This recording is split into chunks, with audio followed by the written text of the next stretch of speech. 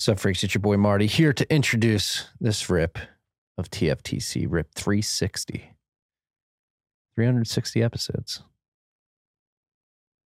Here we are. Sat down with Angela McArdle, who is the chair of the National Libertarian Party, to have a fascinating conversation of the Libertarian Party, how it's been viewed historically, how she and others who have taken over the party are trying to change things and focus on the local level of getting their ideas and their policies implemented, as well as Bitcoin energy. Wide-ranging conversation. I think you guys are going to enjoy it. It's brought to you by good friends at Unchained Capital. Unchained's here to do many things. They have their 2 or 3 multi-sig vault, which helps you eliminate single points of failure in your custody model. They have their lending desk, which allows you to use your Bitcoin as collateral to get US dollar loans. They have their IRA product, but what we're here to focus on today is their new trading product, which allows you to stack sats immediately into cold storage, particularly their 2 or 3 multi-sig vaults. So no more having to buy Bitcoin on an exchange and then get your wallet, find an address, plug it in. You simply buy via Unchained's trading desk, and it goes straight into your vault, into cold storage, which you control because you have 2 of the 3 keys. It's currently available in 31 states. They're working on getting it into 50 states, all 50 states here in the United States. They're adding states every month. States. Angela and I shit on the state during this episode, but Unchained has to go get their licenses in each state, and they're working on it. So if you're interested in this, go to unchained.com/trading. It's the best way to stack sats. I've used it. It works flawlessly, and it brings you incredible peace of mind. And no need to move Bitcoin off an exchange. There's no possibility that you're actually holding it on the exchange. It goes straight to your 2 or 3 multi-sig cold storage. Go to unchained.com/trading. This rip was also brought to you by our good friends at Braiins. Brainspool is officially Brainspool, no longer Slushpool, but nothing has changed. They have the same history, mining history. You don't have to do anything. They're just changing the name. Braiins is an incredible company, been around for quite some time, and they're just helping miners run better operations. If you're a miner and you have ASICs that are compatible with the Braiins OS Plus firmware, the auto-tuning firmware, which focuses on the higher producing chips on your hashboard, which allows you to stack more sats, among other things. They help you with fan control and power consumption and monitoring your mining farm. It's a beautiful thing. If you're a miner out there with an ASIC that is compatible with Braiins OS Plus and you're not running it, you're leaving sats on the table, and only idiots leave sats on the table. So go to braiins.com, BRAIINS.com. See if your ASIC is compatible. If it is, download the auto-tuning firmware and then check out everything else they have going on. They have Braiins Insights. They have Braiins Pool. They have their blog and their books that they're putting out. If you want to learn more about mining and how the Braiins team approaches the mining landscape, you should check all of it out. Braiins.com, BRAIINS.com. This rip was also brought to you by our good friends at HODL HODL. HODL HODL is here to bring you a lending platform with no KYC, no AML. It's peer-to-peer. What you do is you put your Bitcoin up in a 2 or 3 multi-sig escrow wallet. You hold 1 key. Your counterparty in the loan holds another key, and HODL HODL holds the 3rd key. You put your Bitcoin up as collateral. You get stable coins in return as long as you're paying back your loan plus the interest. You're going to get your sats back at the end of the day, and you can have confidence that you're going to get your sats back at the end of the day because, again, you hold 1 key in that 2 or 3 multi-sig escrow wallet. So you have visibility into it, and you know that your sats are not being rehypothecated. And if you're looking for low rates, HODL HODL's lending platform has very attractive rates right now. If you compare them to other providers in the space, they're relatively low. So if you're looking for low interest rate loan using your Bitcoin as collateral, go to lend.hodlhodl.com. Again, no KYC, no AML, peer-to-peer, lend.hodlhodl.com. Enjoy this, rip freaks.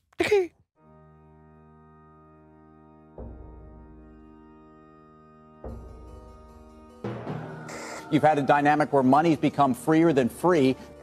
If you talk about a Fed just gone nuts, all the central banks going nuts. So it's all acting like safe haven.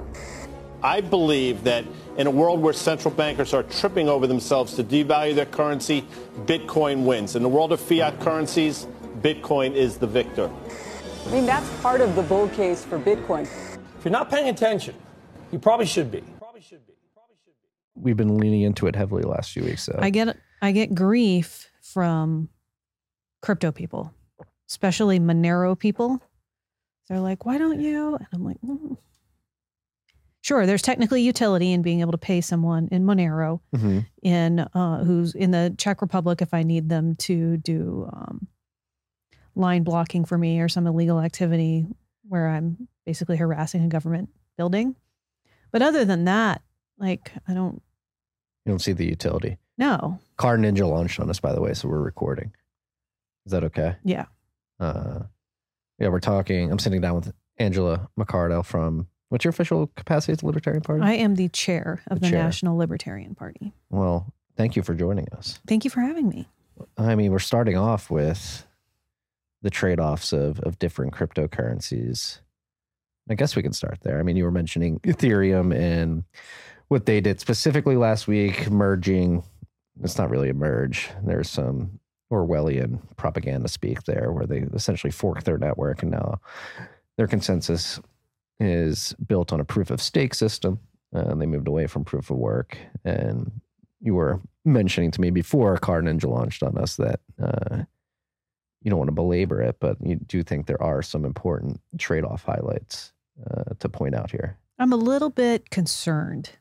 So if I were to just say, okay, things like Dogecoin, you print it into oblivion, we'll just put all those concerns aside, right? Can we just maybe consider privacy concerns, things being co-opted by governments, government involvement?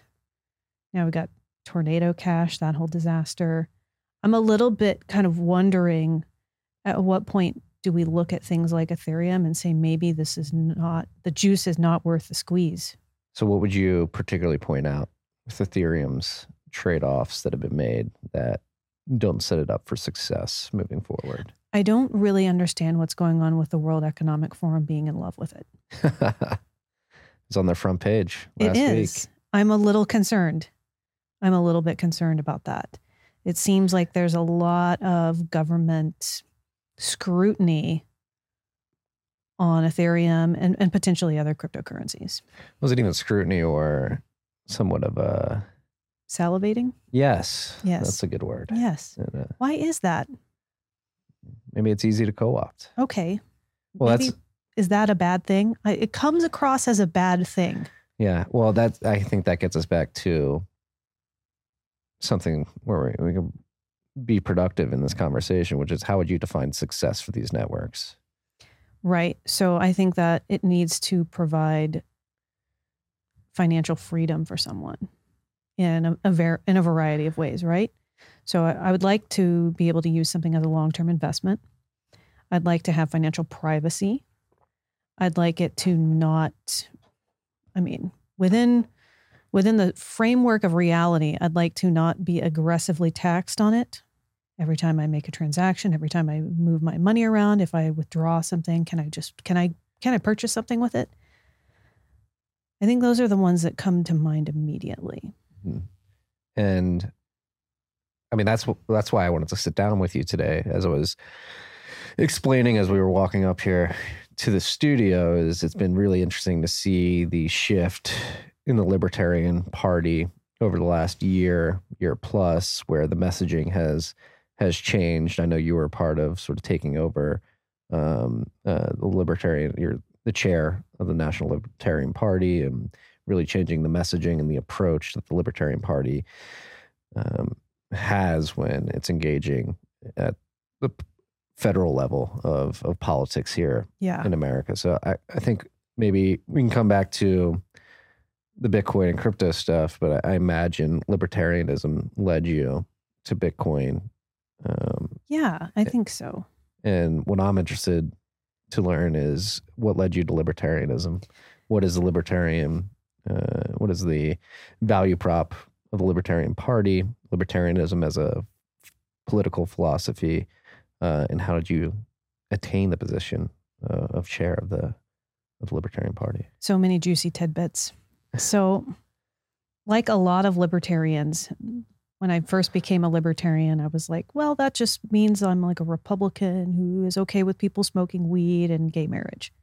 That was my late teen sort of understanding of libertarianism. I started referring to myself as a libertarian when I was like about 17 years old, but didn't really understand anything beyond that. Just, less government. Weed is okay.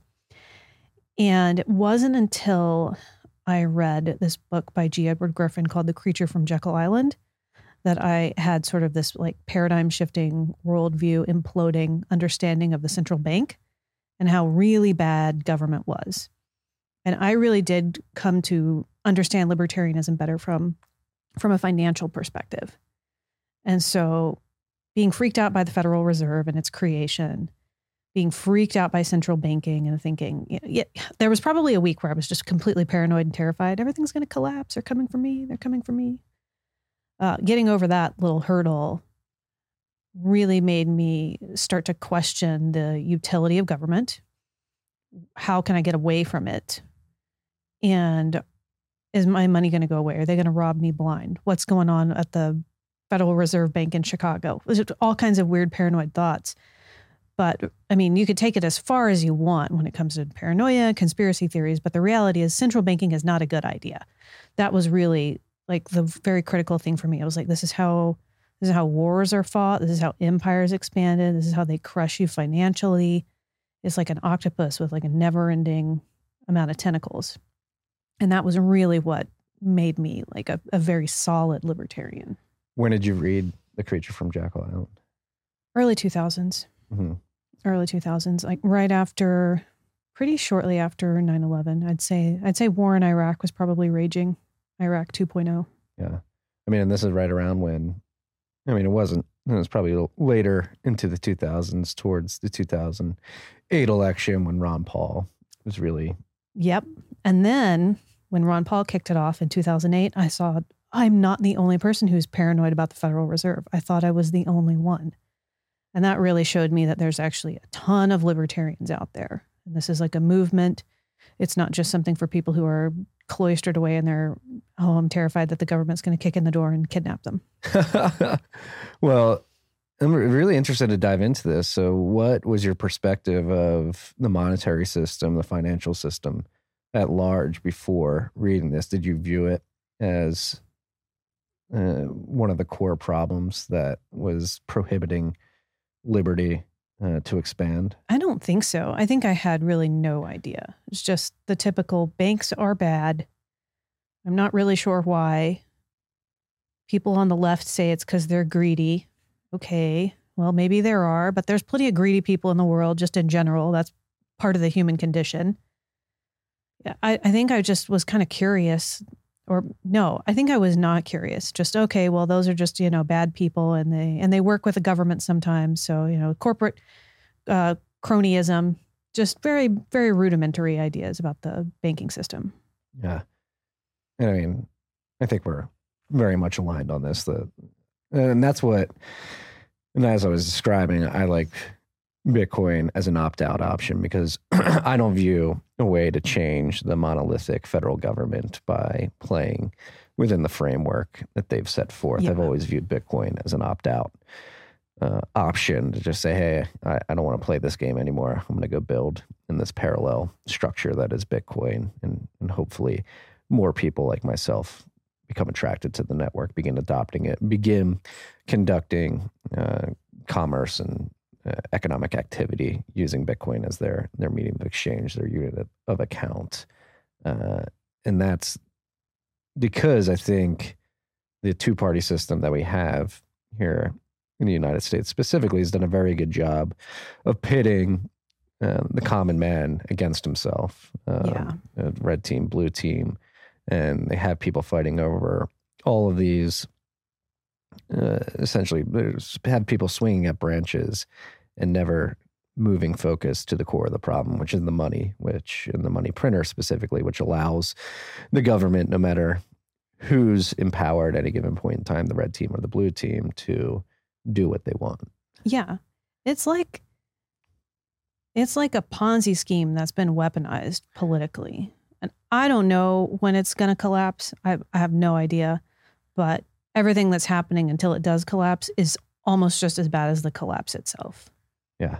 And it's daunting when you look at it and you understand. And like you said, you're paranoid after reading The Creature from Jekyll Island. But I remember when I dove headfirst into Austrian economics and Bitcoin specifically in like 2013, 2014, I was going out to brunch. My then girlfriend is my now wife, mother of my children, and freaking her out, being like, oh my God, Right. you don't understand how the banking system works. I've done a lot of research and it's completely built on a house of cards. And that's daunting for a lot of people. So that's my question is like, do people have this lingering understanding that there's something terribly wrong with the financial system? They just don't want to face it. And I think so. I think this is a lot to swallow, and it can just be traumatic. And people are just like, oh, I just literally don't have the bandwidth to understand and digest and act upon what's wrong with our financial institutions because the implications are so far reaching. It's just too much for people to wrap their heads around. They're like, nope, I need to go home and watch Netflix. I had a bad day at work. I don't have time for this crap, yeah, which is unfortunate. But that is also part of the human condition. People just don't have enough bandwidth. So it's kind of like, at what point does everybody break? Some people, I think that some people will never want to come to terms with reality. They'd have their back against the wall and a gun to their head, and they're still not going to face reality. That's terribly unfortunate, but that's not everyone. So, and we can't reach everyone, right? And that's okay. I just want to go after the people that I can reach. do you think the Libertarian Party platform is the best way for you to do that? I think it is for me. I think there are a lot of ways to do that. And so I really appreciate complementary methods for waking people up as to what's really going on. So whether that's Bitcoin, whether that's agorism, whether that's engaging in the political process.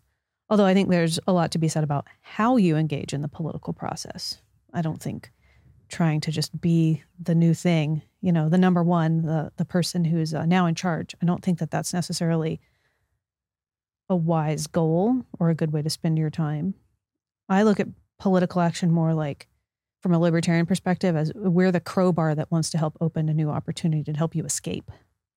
And again, that's the interesting thing with the last year and a half is how the publicly facing messaging of the Libertarian Party has shifted in a good direction, I would note. And so let's dive into that. I mean, historically, obviously Ron Paul in 2008 made a big splash, but even at that point, with how popular he was and how much enthusiasm he had riding behind his campaign, the Libertarian Party was derided by most people as just like some crazy loons who want to smoke pot and just do Woodstock things every day of their lives. And so how do you see this political action via Libertarian Party changing moving forward, or how has it changed in the last year and a half? And it seems like there's a new approach from the Libertarian Party recently. What's driving that? So the Libertarian Party's been around for 51 years now. I would say we have been in startup mode for at least 35 of those years. Pretty painful. And you can't make progress until you acknowledge the truth, come to terms with it, and start to work with it. It's been largely managed by a bunch of really well-meaning, very disorganized people. And then over the last 20 years, I'd say has also been managed by some people who are not so well-meaning, especially over the last maybe 6 to 8 years. I think it did not do what it was supposed to do. What do you mean there? I think instead of trying to build libertarian culture, create libertarian influence and policy, the last 3 former chairs were really preoccupied with chasing after the culture that was already established and becoming accepted. And when you do that, everything else becomes secondary, right? So then you don't care about, actually achieving freedom, whether it's economic or personal. You don't care about defining or going against the culture. You don't care about defining your own culture. You don't try to make a mark. It's a useless endeavor. It's like a low self-esteem way to engage in the political process. And so I've had to come in and change that and make a really sharp turn away from that, but also manage things better financially, pay attention to things like, I don't know, marketing, dig through many years of financial and staff reports and do a lot of really boring stuff that's actually really valuable. It's just not as fun to talk about or show off, 50 pages of an old PDF from 1998 and say, look, there's where we went wrong. Well, I'm interested to talk about it. What are the low level, boring stuff that people don't think about? Okay. So in the early to mid 2000s, we had a big changing. Everyone's excited right now about the takeover. It's really a take back. So in the 2000s, the party was taken over by people who were much more pragmatic, centrist, kind of milquetoast. Sometimes they skew to the right, sometimes they skew to the left. It's just following whatever the mainstream political narrative is. And our membership and our financials tanked around that time. And when it happened again in 2006, tanked again. Every time you see a lack of principle and a lack of creativity and just really boring centrist behavior, you see all the enthusiasm and momentum in the party just absolutely bottom out. So I've had to go and kind of look at all of that and say, you know what? I think all these people who were very concerned about being respectable and liked by, mainstream news and the average person, I think they made a fatal error. It didn't actually work out. Failed experiment. And it's just kind of, you have to have a little bit of an ego death and say, okay, all these things that we did before, they just didn't work. And that's just part of my job, and part of being a good leader is to be willing to admit mistakes and own up to it. And how are you trying to right those mistakes now? Oh man. So trying to make better financial decisions, changing how our budgeting is done. Instead of just an annual budget, we need to actually look at things month by month, pay attention to times of the year when donations are down, because they're always down for almost every organization that is political or nonprofit, for example, during July and August. Maybe we should, plan for that. What a concept.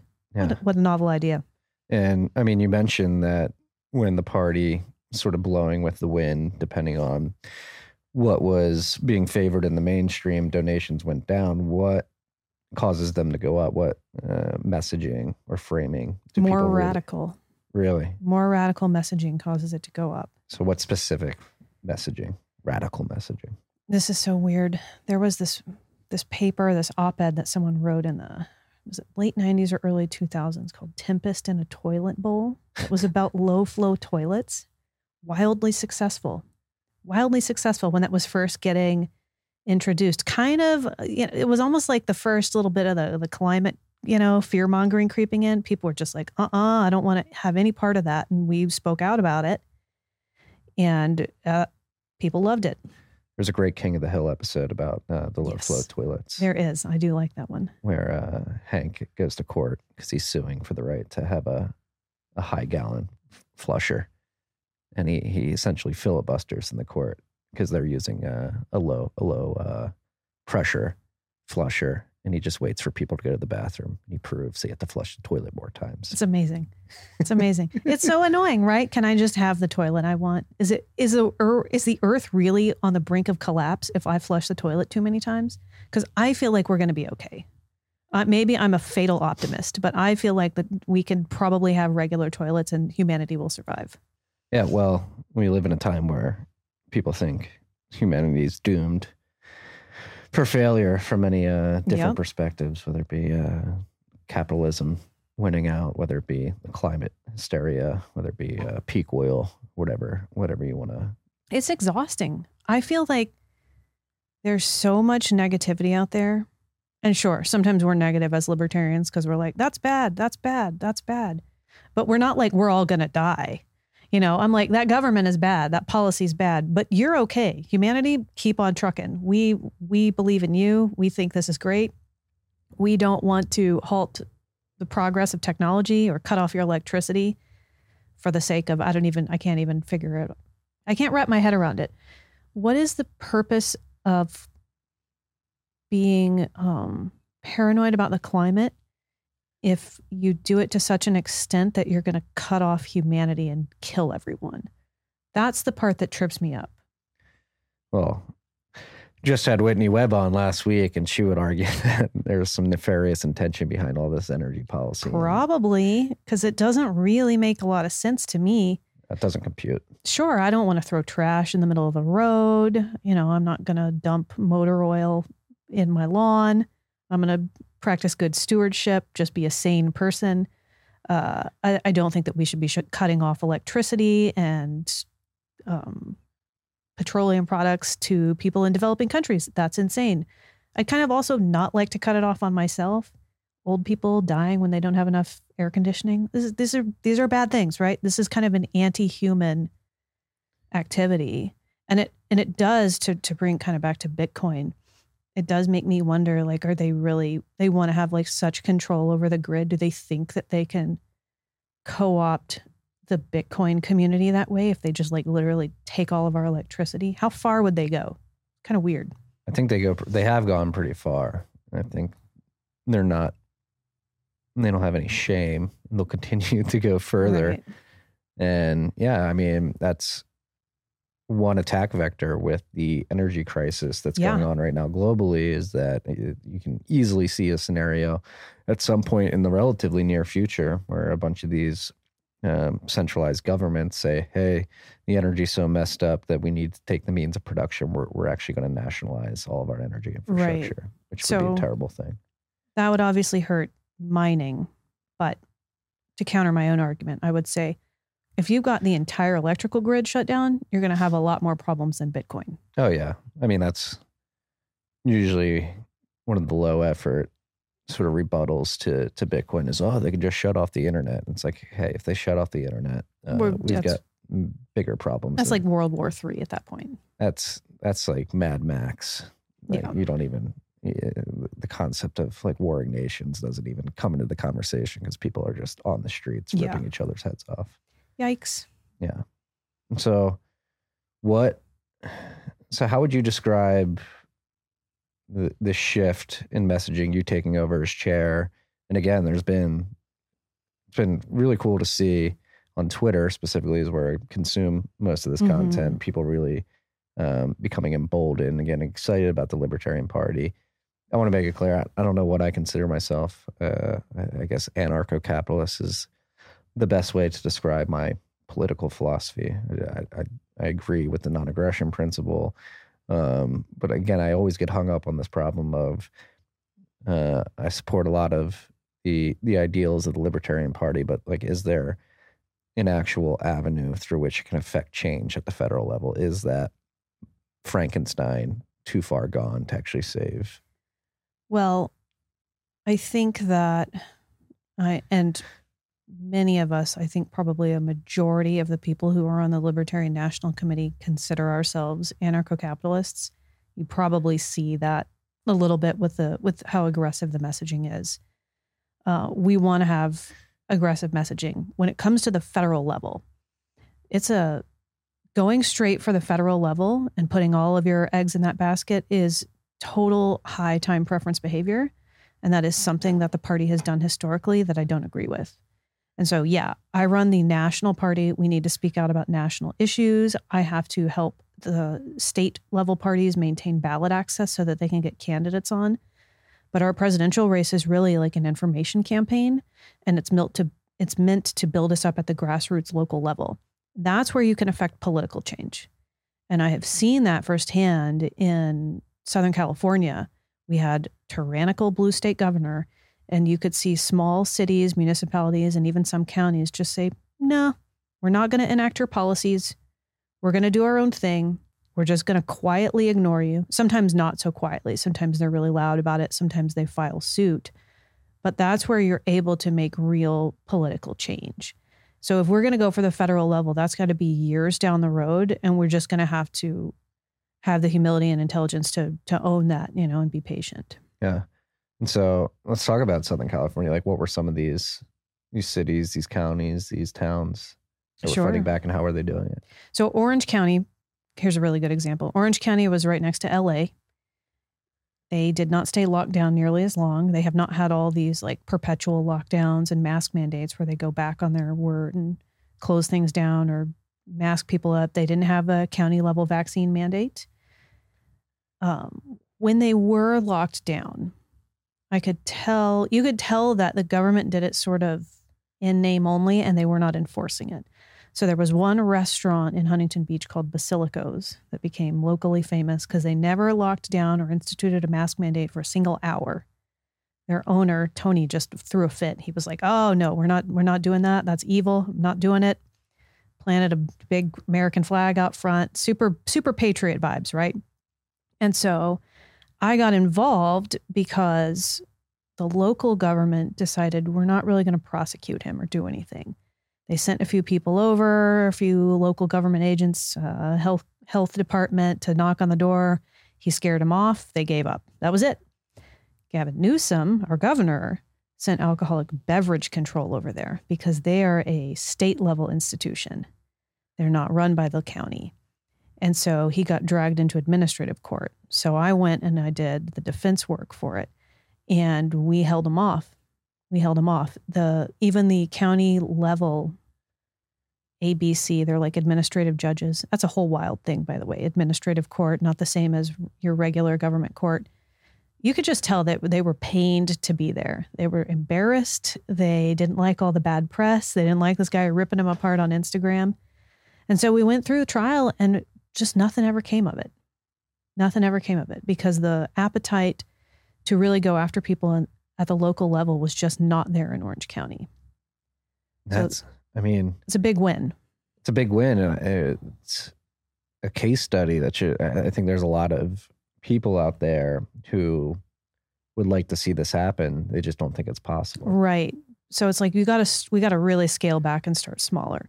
LA County, when they instituted their vaccine mandate, just the LA County Libertarian Party, which is, to be fair, it is the 9th largest libertarian party in the country, including state parties. We went really hard. We went really hard against them. We were on public comment every day that they had a city council meeting, 3 days a week. And by the way, for anyone, if you're curious about how public comment works, you need to treat it like free air time. That's commercial time. You say whatever the heck you want when you're on public comment. So we would get up there and advertise, hey, my name's Angela McArdle from the Libertarian Party. We think vaccine mandates are a gross violation of your natural rights and your constitutional rights. Got to hit both because not everybody cares about the Constitution. We don't care what your political background is. If you want to help us oppose them, contact me, lplac.us. Every day I'd get like 30 new hits.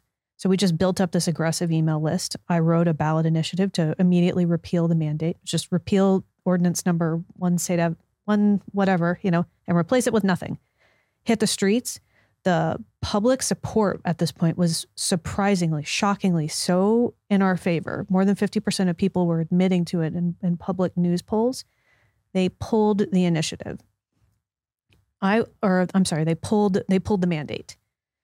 And I kind of blew it off at first, right? Because I got a call from someone in City Hall who said, by the way, you didn't hear it from me, but City Council is talking about repealing the mandate because they don't want it to go to the polls because they're afraid that they're going to look like they're losing public support. So they're just going to take it off. So there was never any mandate. They had a mandate.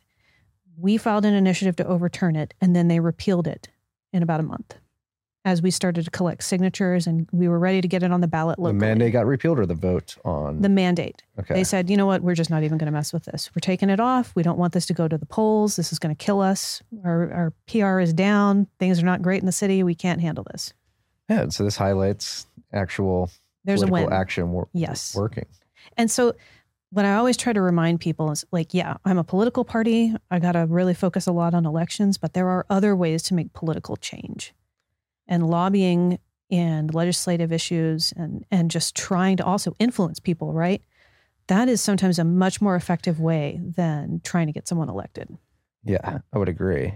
But again, going back to the average Joe sitting there at home thinking, I don't think it's possible. I don't think it can work. Like, what would you tell that person out there who wants to see this change? Like, how hard is it in this example of LA County and repealing the vax mandate, what did you see in terms of, obviously you guys were out there during the comments 3 days a week, you build up this email list, but how much effort the individual average Joe had to put in to actually affect this change? Not a lot. I mean, I had to put in a tremendous amount of effort. So did the other people around me who were working really closely with me, pushing it really hard on social media and grassroots organizing. But for the average person, it was like, you just literally sign this petition and make a call or an email to city council to let them know you signed it. Within a month, right? Within a month, we had it changed. Yeah. It was really unprecedented. And since then, they have reinstituted mask mandates on and off, and there has been so much public pressure that they usually drop them very quickly. Yeah. Even at LAX, and LAX is like, it's like a prison. It's one of the most bad vibes places you could go. Well, and so this is a great example using the pandemic mandates that came out, but like, how do you see this spreading beyond this particular issue and into broader issues that people... Climate. What do you think there? Okay, so now California is going to be dealing with rolling blackouts. This happens frequently, but now we've got this big push, right, to only go to electric vehicles in a few years. And now people who drive Teslas are getting these little alerts. Do you want to stay home?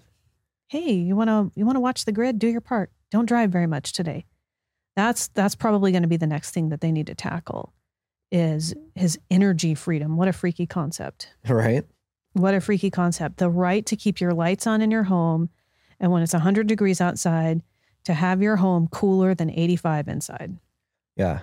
I mean, this is obviously the big, and it's funny because throughout the pandemic, people who sort of had their finger on the pulse and saw how the political administrative state was posturing, a lot of people couple years ago were calling, all right, now it's COVID and public health. Next is going to be climate. And they've seamlessly transitioned from fear mongering over lockdowns, mask mandates, vaccine mandates to this quote unquote climate crisis that is coming to kill us all. And again, going back to the apathy of your average voter throughout the United States, it seems like a lot of people have just resigned themselves to the fact that, oh, this is what we're doing. We just got to go along and figure out how to play within this new framework that's been put in front of us. Yeah, I think that it's basically the energy version of lockdowns that are coming at us.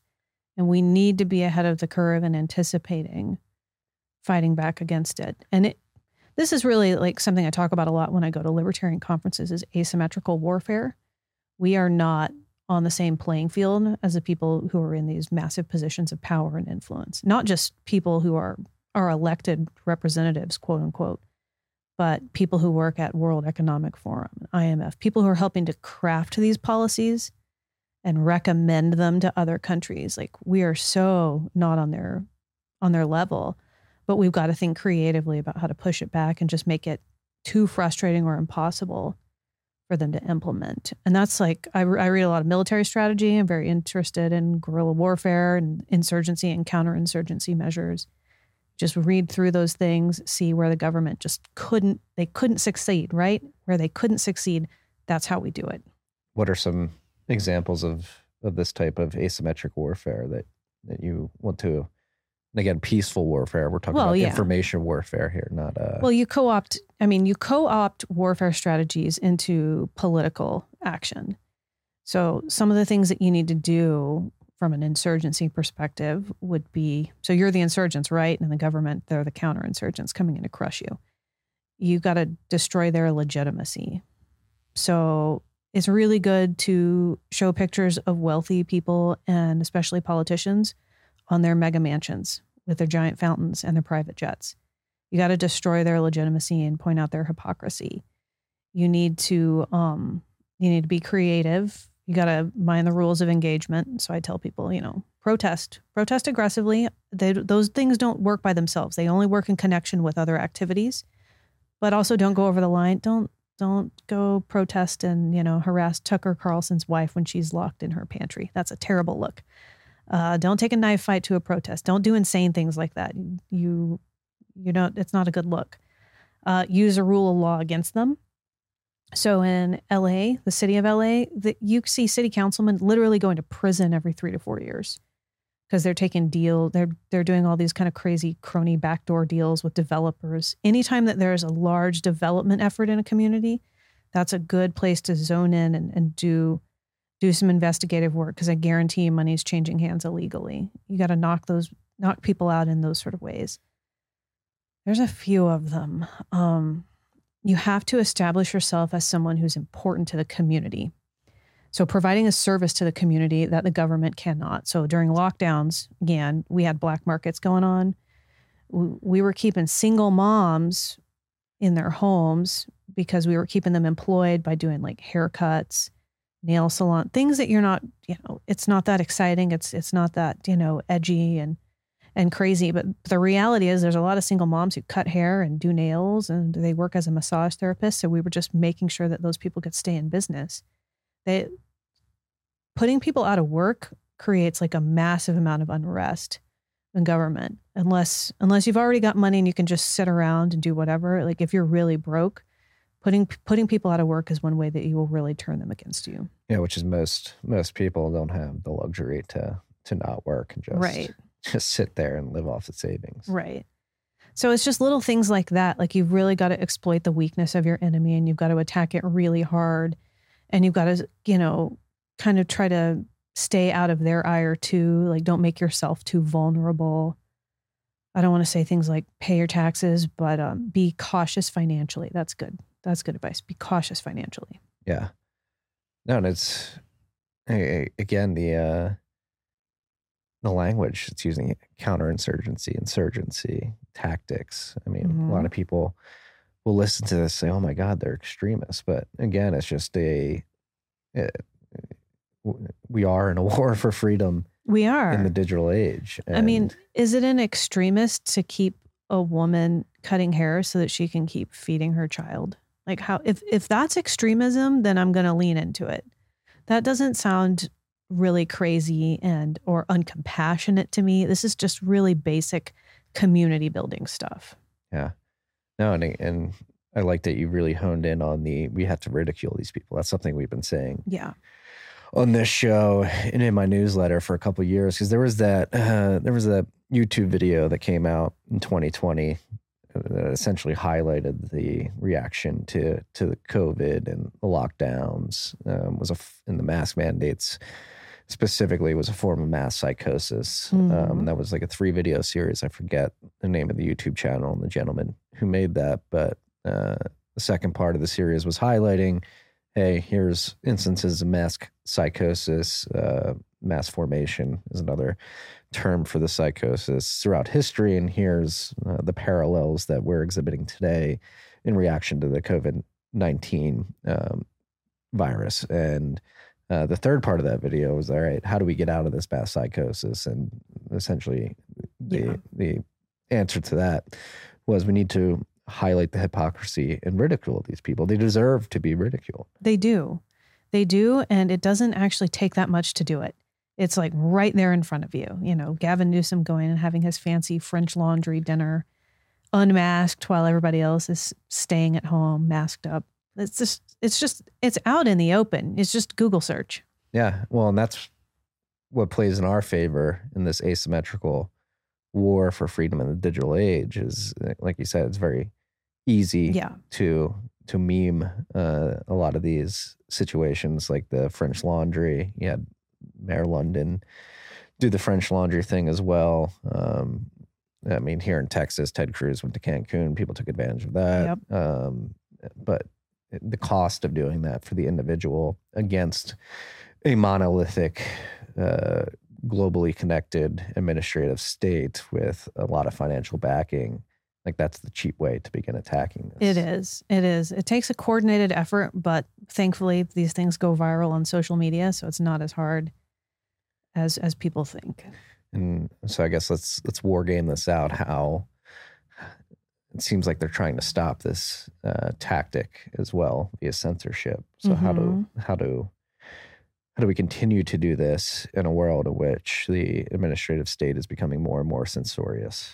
Well, social media is growing and fracturing, which I think is a good thing. I don't know that it's going to completely obliterate Facebook, Twitter, Instagram, but the more platforms you see pop up, that's a good thing. So information keeps spreading. You know, it spreads really well on Telegram. That's a great platform. It spreads well on Signal. Those things are much less governable. Not as secure as Bitcoin, I'm aware, but you know, they're much better than what you got. Occasionally you run into somebody who works at one of these giant tech companies who will tell you how to game the system on getting your images through, because they have fascinating technology to read images and understand what they are so they can delete and remove them in mass. But there are ways around that. You just have to continually adapt. Is that putting like a watermark that messes up the algo? Or? Well, the file name, okay, so it's almost like people do face paint to escape digital face recognition. Mm-hmm. There's like things that you can do like that to escape image recognition. You have to make changes in the image. Yeah. Yeah, it's so weird that we have to have this conversation. I know. It's like we're just trying to spread information and get a message of freedom out there. But I think the other side has done such a good job on the psychological operation side of things. Like that's what I worry about. Again, going back to the apathy of your average person. Like, how do we break through that? Well, what's life going to be like when Netflix, you can't have it because you got to turn off your electricity at 8 p.m. That's going to piss a lot of people off. Yeah, but how do we prevent it even getting to that point? Do you think it has to get to that point before people begin waking up and seeking answers? I think it's going to be gradual, right? So people are worried about it now. So that's a certain small segment of the population. Once we start hearing certain bills, then more people are going to be pissed off about it. They're like, oh, there's a piece of legislation that's coming that might do that. People are going to be angry. And then, you know, legislation usually dies in committee a couple of times before it actually makes its way out there. Someone tinkers with it, they talk about it, and they're like, we can't get it yet. You got to keep, every time it makes it a little bit further, a few more people wake up and get really pissed off. So our job is to really understand what that curve is, that algorithm, and try to get ahead of it and move those numbers more in our direction. Yeah. Work in progress. And so what, like, again, I think I've seen success via the tactics that you guys have been making since you became chair. Would you view the progress you've made for the party and the overall political philosophy since you've taken over the chair? Would you say that you've had some success? Are you happy with what's happened so far? Yeah, we're still pretty early on. So we've adopted a strategic plan, a certain number of goals. We're starting to really hone in on branding and really finding our voice. We're working on, still rooting out the last of the bad actors of the party. So we're still sort of in like we're in the first 6 months, right? But I think the progress so far is good. And I'm very optimistic about the future. And, from here, we're going to be really looking at who do we want to align with politically? And I don't just mean other people who are active in politics, but I mean like Bitcoin, and what other opportunities are there for us to align with people who share our values and want to see the same political outcomes, even if they're not engaged politically the same way we are. Yeah. So I guess we can get into the Bitcoin. So how did you get into Bitcoin personally, and how do you see it fitting in to the libertarian platform? I mean, it's one of those things where I was just like, I heard about it from my friends, many years ago. So it's like, oh, I don't have a lot of money. Maybe I just get a little bit. Oh, wow. That was a good idea. I wish I'd gotten a lot more. Oh, I had some. And then I used it for like a medical transaction to buy something weird, overseas. Oh, I wish I'd held on to it. It was just really just basic like that. Not too exciting of a story, but I mean, with inflation the way that it is, with runaway currency, I feel like it's a really essential part of financial security and long-term stability. And I understand, Bitcoin is quote unquote volatile right now, but we know that it can't be printed into infinity. That's just that right there alone, I feel like should be enough that people are paying attention to it. Yeah. I mean, a lot of people want to focus on the price volatility and say it's inherently unstable, where really the signal of Bitcoin stability is in that hard cap supply, its distribution, and the transparency of the network. Yep. So that you know it's stable because you know exactly what's going on when, and you can predict out to the future what will happen as blocks are produced. There's no way for government to co-opt Bitcoin and start printing it. No. And I think, I mean, obviously you're into Bitcoin. Libertarian Party is beginning to talk about it more, but it's like a natural fit if you want to separate money and state, which I think is an essential for freedom. Bitcoin is the only option we have. It really is. And man, I still have to deal with gold bugs. That's a thing. That is a very libertarian thing. Try to be really gentle with those people, right? Gold is like the Constitution. It was the best thing that we had. I thought it was fantastic. And look where we are now. It just didn't work. It was like really good. It was like the best try that we could possibly do. And it still was not a proper safeguard. No, I mean, it's physical nature. It's just, it was co-opted. It was tossed out. It's just, I'm so sorry. I wish that gold was like everything that people want it to be, and it's just not. And I'd rather contend with reality than a fantasy. Yeah. And a lot of gold bugs that listen to the show, friends with a lot of gold bugs, but completely agree. There's no putting Pandora back in the box. The state confiscated most of the gold they control, most of the gold in vaults throughout the world. And to think that we're somehow going to break into those vaults and free gold from the shackles of central authorities is wishful thinking. I mean, if you want to be a prepper and like collect gold bars or coins and silver because you're worried that we are going to go off the grid and everything's going to be a disaster, more power to you. I don't think that that's a good solution for every possible scenario, and I would not put all my eggs in that basket. No. I'd be stacking ammunition before I'd be aggressively stacking gold on that level.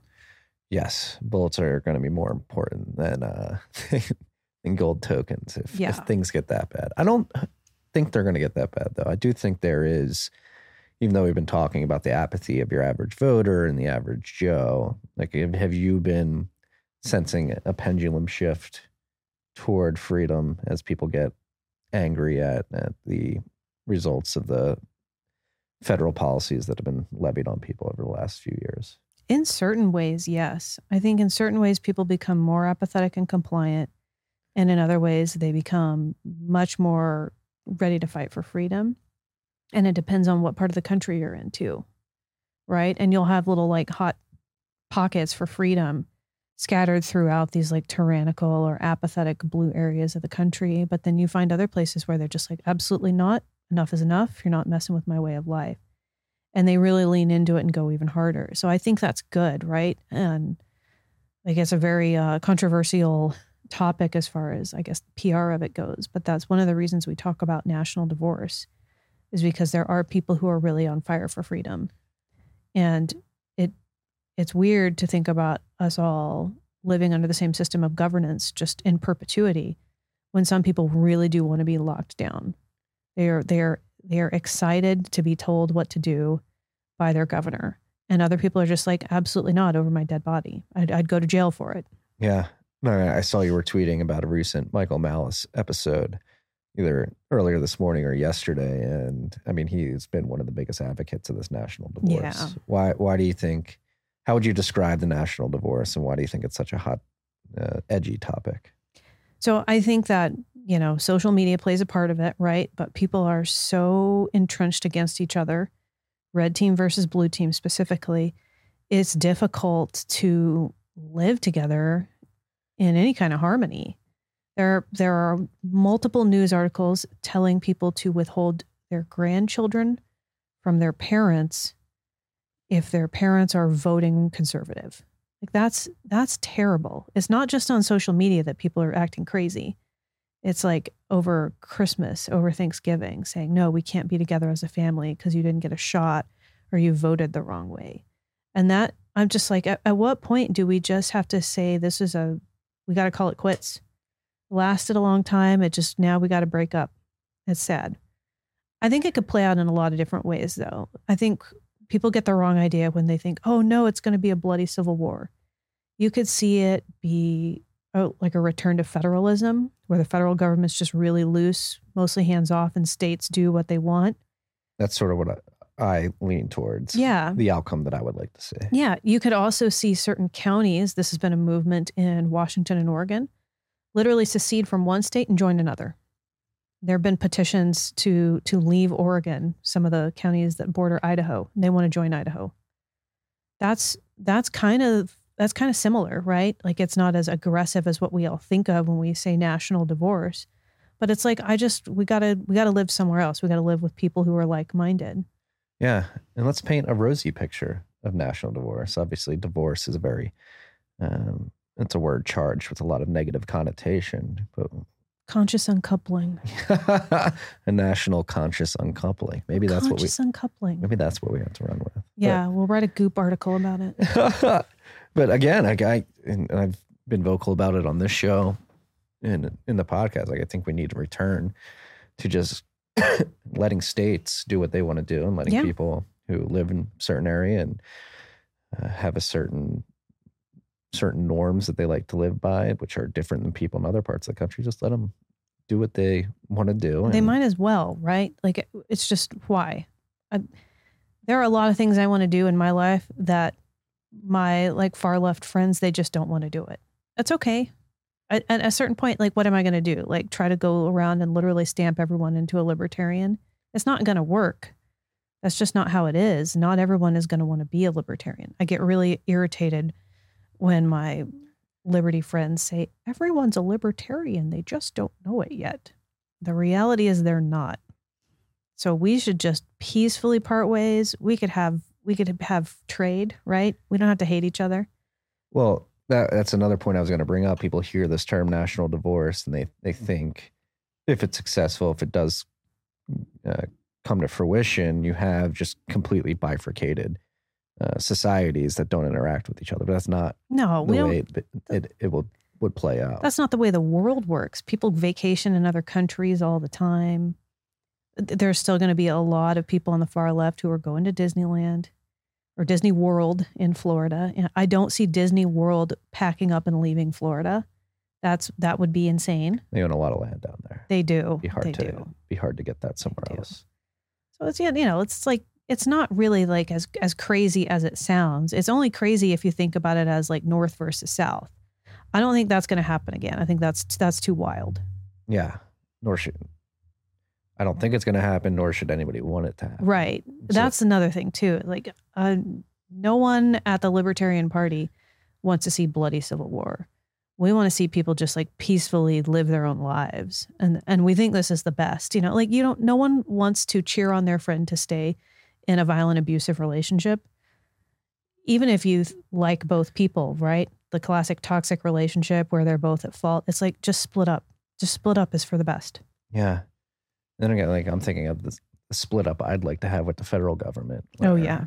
It's a very abusive relationship. It is very abusive. I feel like I don't get nearly the amount of benefit in return for the amount of taxes I pay. Constant gaslighting. Yeah. Yeah.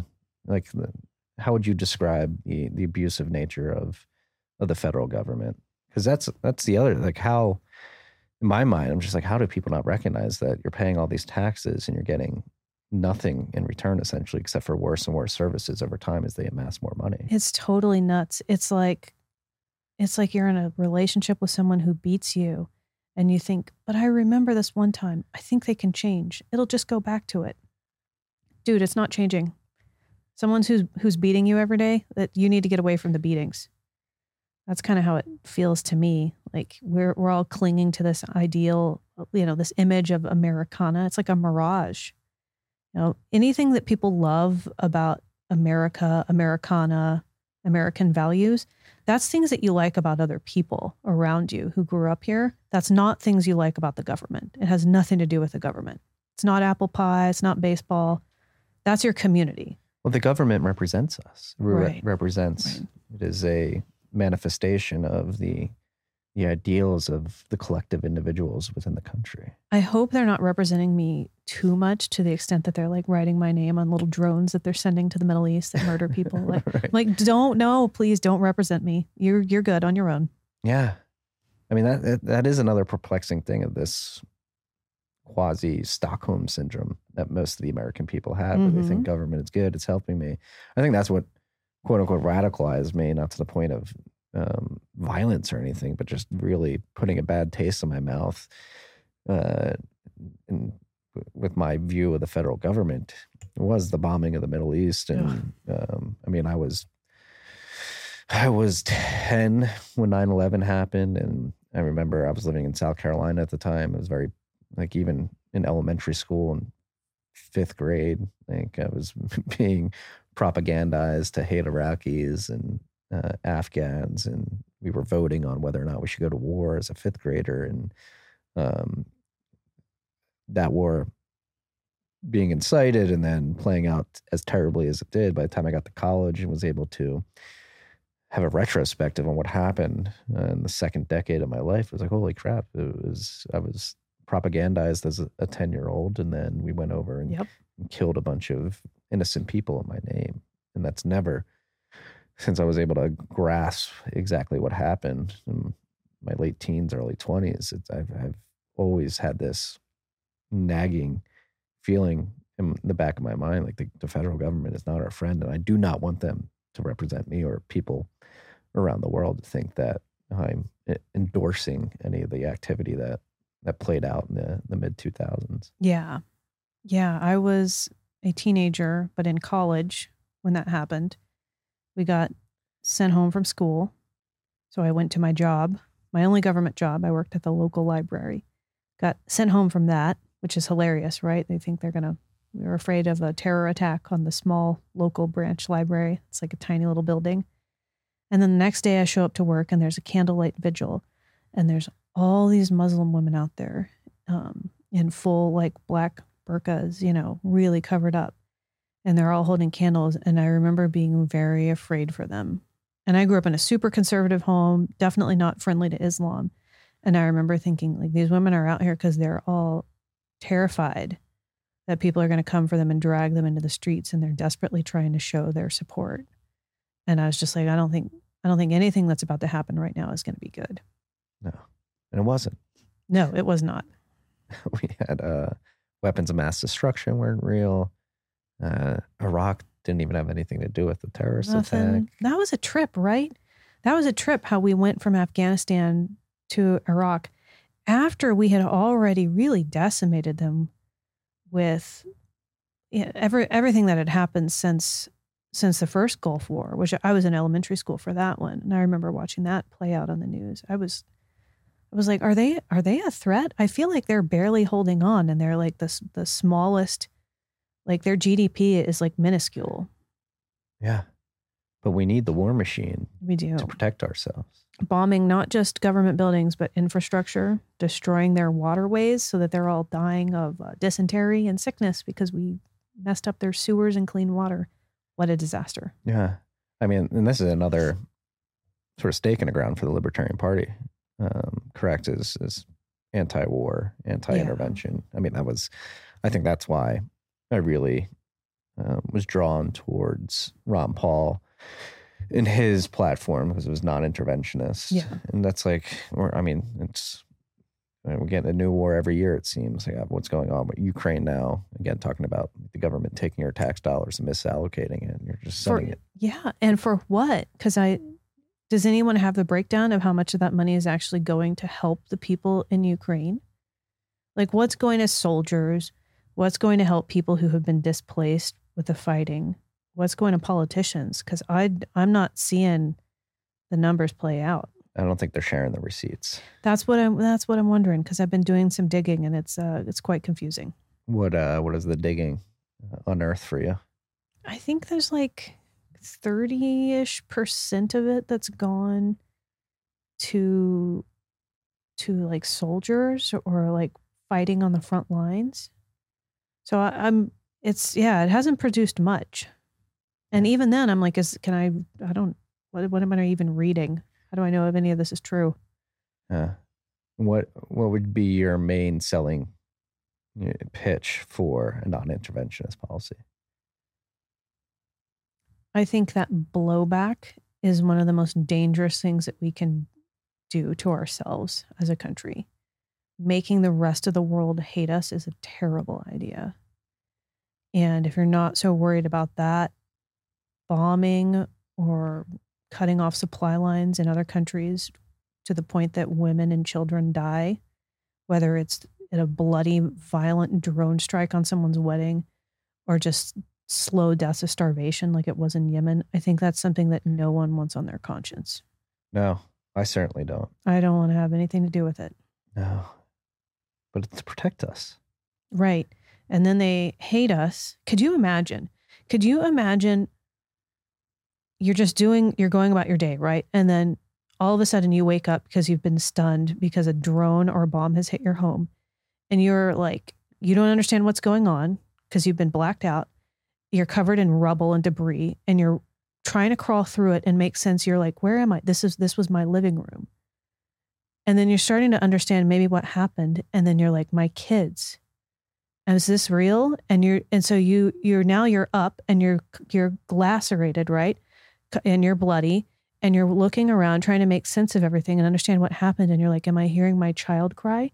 And you're desperately searching through your destroyed home to see if your child is alive or mortally wounded.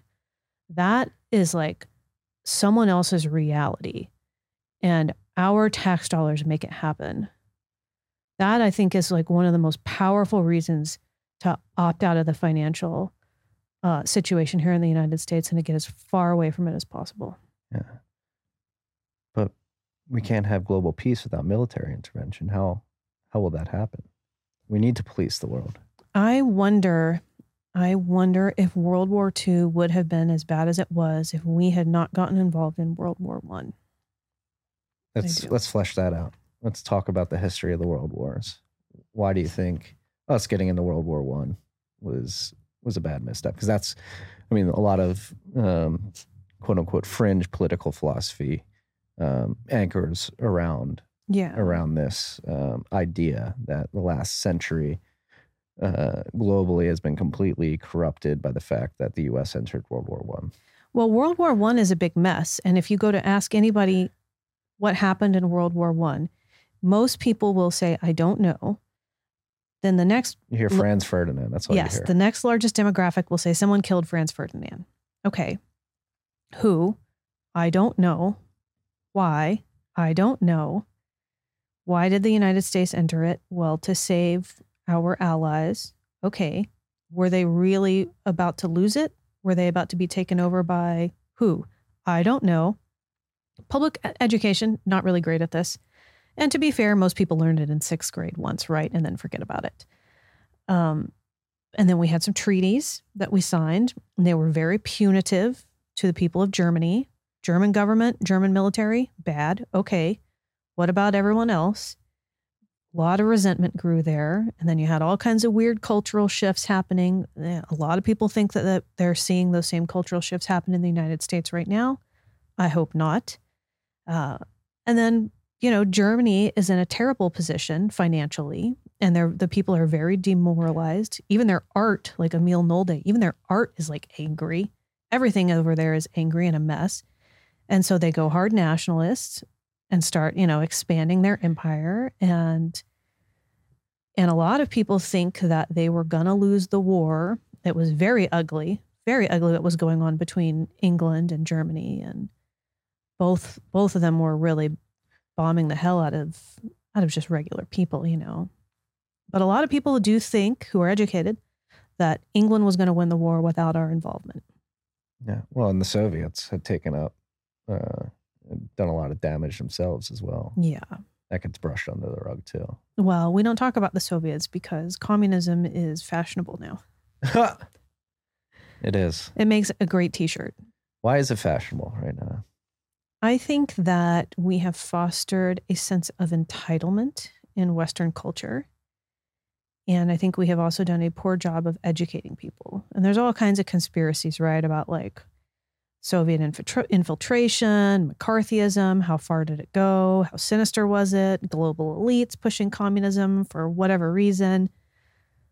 But I think on a very just like surface level way, you could just look at it and say public education has done a terrible job of reminding people of how bad communism was, because Nazism, which was also terrible, is just it's even scarier looking, and even uglier. So we just focus on that and we don't have to focus on anything else. We should really be telling the whole story. And so, communism just kind of slips under the rug, and we don't talk about the millions of people who died of starvation or in camps. And now, I wish I had more money sitting in my studio apartment with my laptop and my smartphone. This is tragic. That's what it is to be a poor person now, which is not bad. It's not bad if that's a low level of living. Comparatively speaking to right. Societies of centuries past. Yeah. It's could be worse off. a very good quality of life. Yeah. For the plebs, if you will. But we forget, right? We don't learn history. We don't appreciate what we got. We're very entitled as a culture, and putting in hard work is not virtuous anymore. Unfortunately, like it's almost kind of vilified. And so I think that is a breeding ground to romanticize communism and aggressive socialism.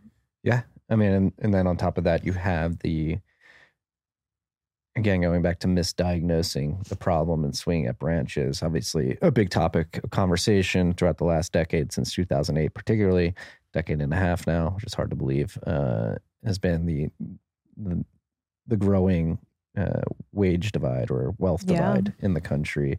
And so you do have something that's objectively true, where the rich are getting richer and the poor are getting poorer and unable to keep up. And that's being used to weaponize this narrative of it's rich versus poor, when I would argue it's really the state versus the individual. And the state, particularly the central banking system, is driving that wedge of inequality. But people don't understand that. They just think it's rich people getting rich and taking over the world. It's complex, right? And then you see the bastardization of capitalism and how it gets co-opted by the state. And so then all rich people are bad now, because there's a handful of rich people who are really bad. But, there's a handful of everyone who's bad.